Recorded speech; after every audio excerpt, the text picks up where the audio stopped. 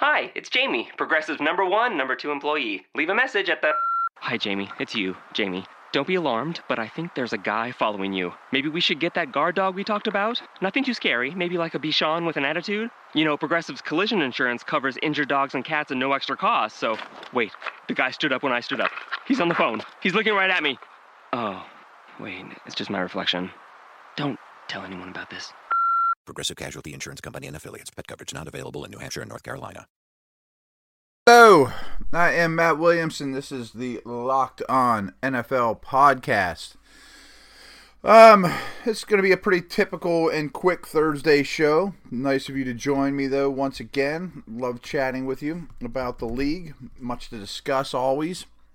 Let's get right into tonight's matchup. And not a real barn burner. Another division Thursday game. The Browns are at Baltimore.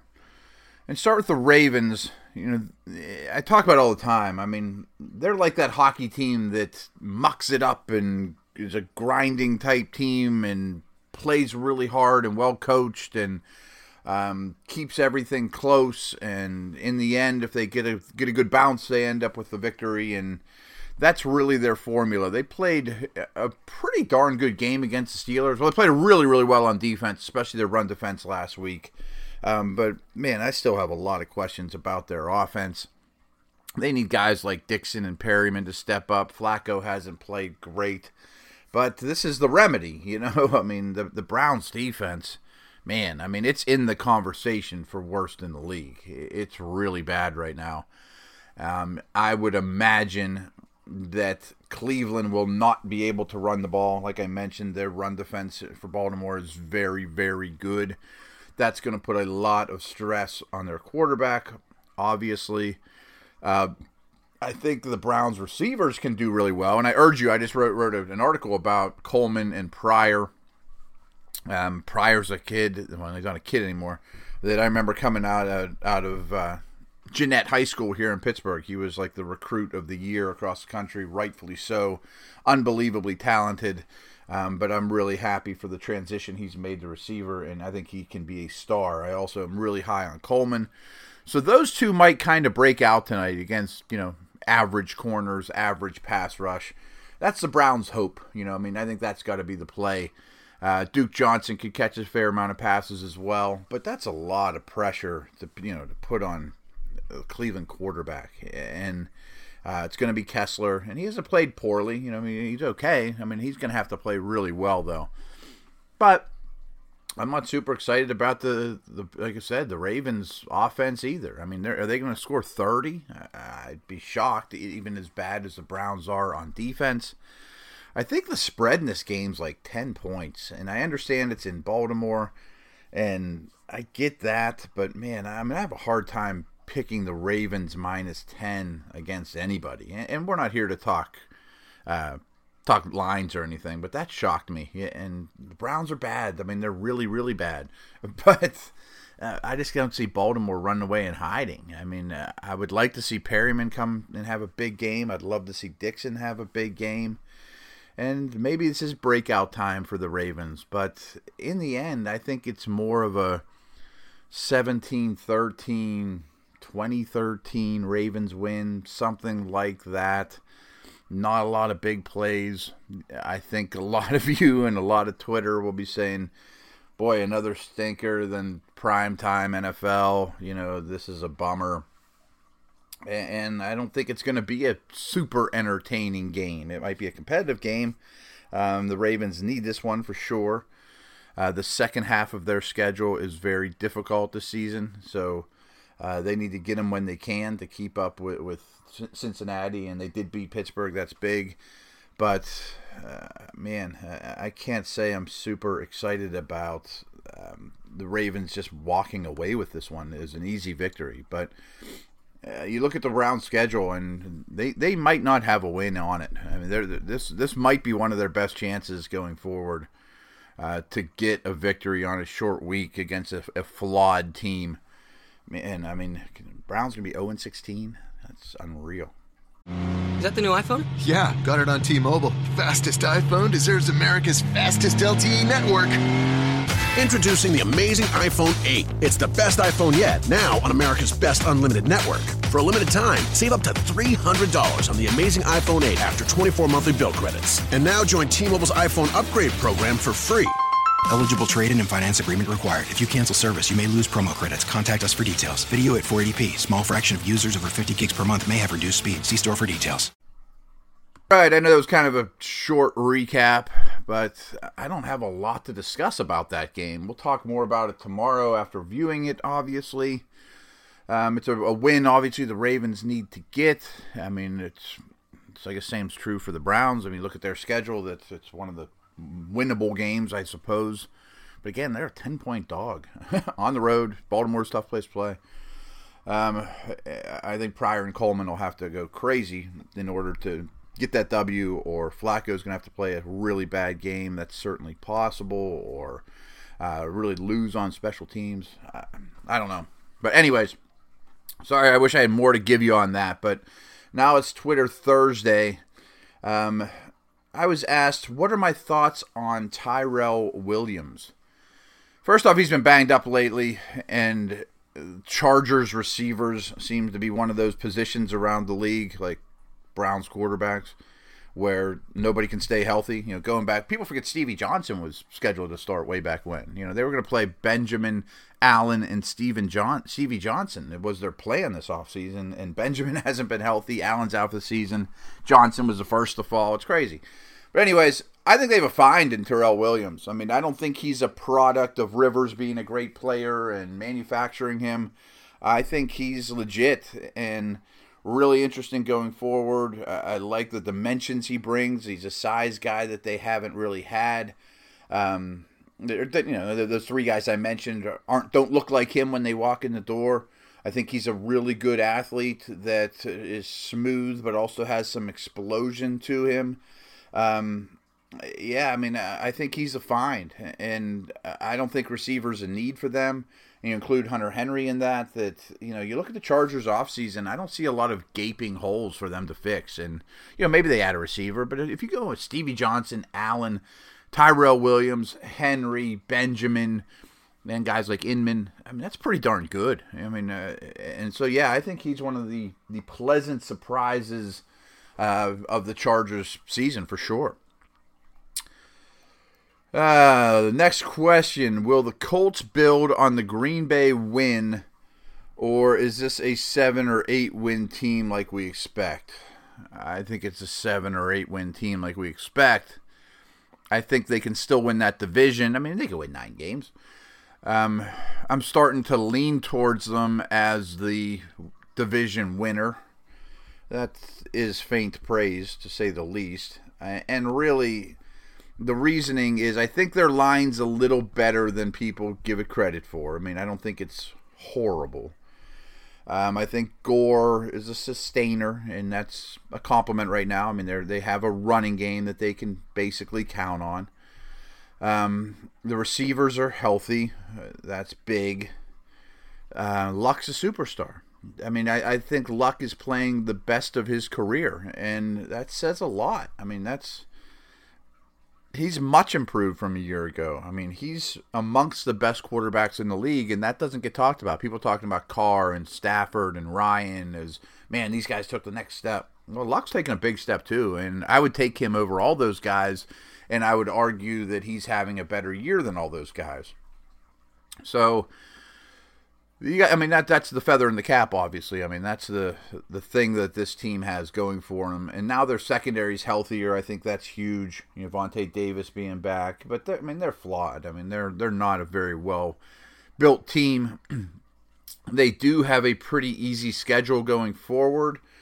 And it's the easiest schedule per Football Outsiders of anyone in that division, although Jacksonville and Houston aren't all that far behind. None of them have really, really tough slates, mostly because they all play each other, which is, say what you want about that.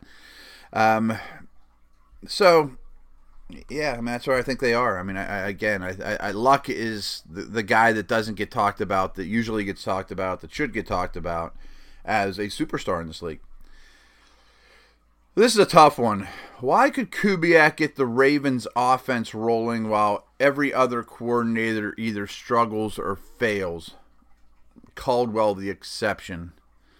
First of all, Kubiak's really good at what he does. Yeah, I mean, in terms of offensive play designers, play callers, I mean, he's a head coach now. I mean, he moved on past coordinator standing, and he was a head coach for a long time for the Houston Texans, and he's a legit NFL head coach. He's not a bottom of the barrel guy that's going to get canned in the next year or two and be out of that job. I mean, I think that's part of it. I mean, I think his scheme is tried and true going back to Shanahan and the Broncos and Terrell Davis, and I think that has a lot to do with it. But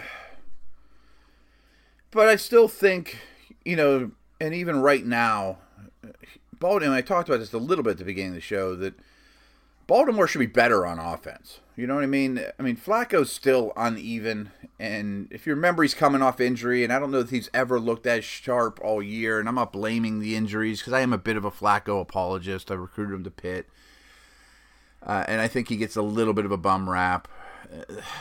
I mean, there's been a lot of turnover there, but, they let a guy like Kelechi Osemele go. I mean, I know this isn't what you asked, but, man, you watch the Raiders-Broncos, and it's like, man, how do you let Kelechi Osemele leave? And I understand that the Flacco contract really hurts them with free agency and trying to keep their own or go outside the organization. But, man, I mean, it'd be nice to have that guy. Holy cow. And to be honest, if you go to drafthistory.com and look at the Ravens, Ozzie hasn't drafted spectacularly lately. I mean, he needs to. I mean, is Perriman going to be a hit? I don't know. I still have faith. But, I don't know. I'm not dodging the question. I don't have a great answer why. I think the talent level's average at best. It's not as good as, obviously, 15 teams out there on offense. The quarterback is probably in the 10 to 15, 10 to 16, 17 range when you're ranking quarterbacks. There has been a lot of turnover. But they don't seem to. They should be better. What's their identity? I mean, what do they do really well? I mean, they've always had a deep threat, and Flacco's always thrown that well. And trust me, Steeler fans around here believe that they're the best team in the league at drawing deep pass interference calls. I'm not sure I disagree, by the way. And they're always good on special teams. They're always, the defense is always they're kind of their cornerstone. But they should be better. I mean, it's a pretty plodding offense, and they were very unimpressive against the Steelers. All right, AFC West, Chiefs or Raiders. Broncos got the D, but poor O. All three in the playoffs. Who wins division and why? Chargers are still really good, and we talked about them, but I'm not going to include them in the conversation, although I kind of want to. If they would have one more win maybe, or, one of those really close wins that, how do you lose that game type of game, maybe we'd be talking Chargers too. To answer your question, one team's going to come out of the South. The Patriots are going to come out of the East, and I would really be shocked if Buffalo or Miami ends up as a playoff team. Maybe two teams come out of the North, and I don't think Baltimore would be one of them. Steelers and Bengals, possibly. But if I had to put a chip down, I would say Denver, Kansas City, and Oakland are all playoff teams. Denver's probably third in that division. It was either yesterday or the day before I was really talking about, I think you got to go to Paxton Lynch soon. And I know that's a hairy situation and a tough thing when you're the Super Bowl champs and you're very much a competitor. But I think it's time. I mean, I want to see him. I think he would do wonders for the offense, but there would be growing pains.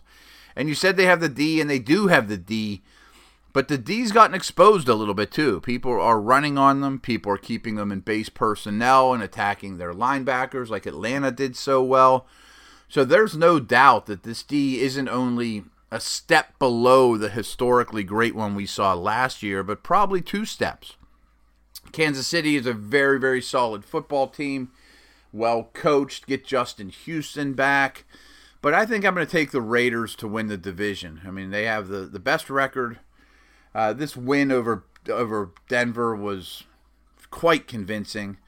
Everyone's talked up Carr, and rightfully so. He's played well, and they have weapons. But I think that running game will travel because of the line. I mean, when the going gets tough late in the year, it'll overcome a lot of problems that are bound to happen to any team between now and the end of the season.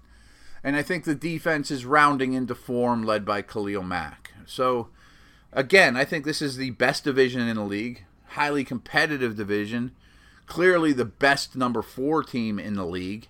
There's no weak team. In my power ranks, look at yesterday, prove those. So, I guess I'm going to go Raiders, Chiefs, Denver, San Diego. But, I'm not betting the farm on that. And checking it now, Kansas City has the toughest schedule, then Denver in the division. So, Oakland's is pretty favorable. So that backs my point up a little bit. Last question. Is Tomlin going to be on the hot seat? I know he's a good coach, but his record against bad teams, he needs to be held accountable. Well, I'm 43 years old. I was born in 1973, and as you all know, I'm a Pittsburgher through and through. I've seen 3 head coaches in my lifetime. 3. Chuck Noll, Bill Cowher, Mike Tomlin. So clearly this isn't exactly a hasty Browns-like organization. And I don't think Tomlin's on the hot seat at all. I mean, the Steelers are highly competitive. But I will say they should be better than a 500 team, considering their talent. They haven't won a playoff in quite a while. They've struggled against the Ravens the last, for a while now, even though Baltimore has not been the powerhouse that they once were, the Ray Lewis, Ed Reed years, Nada and those guys. The most troubling thing to me about Tomlin is, like what you mentioned, is the record on the road against sub 500 teams isn't troubling. It's awful. I mean, it's awful. And it's not like it's a 4 or 5 game sample size. You guys know me well enough that sometimes in football you just don't have a big enough sample size to judge these things. But, man, it is an absolute, it's not even a trend. I mean, it's just a fact that they don't do well on the road against lesser teams. Teams that aren't very good in the league. That's inexcusable to me, man. I mean, that's, here and there is fine, but 2 or 3 of those losses every year, you just miss the playoffs because of that, or you end up having to go to New England because of it, or Denver as opposed to hosting the game. And Browns fans are probably like, that's the worst problem you got. That's like when Patriot fans cry about things. It's like, dude, your problems aren't that bad. But you could say that they've underachieved with a franchise stud Hall of Fame quarterback and a very good roster, especially over the last 5 years or so. And, there's always an excuse. And I do think he's a good coach. And I think the players respond to him. I don't think he's wonderful on game day.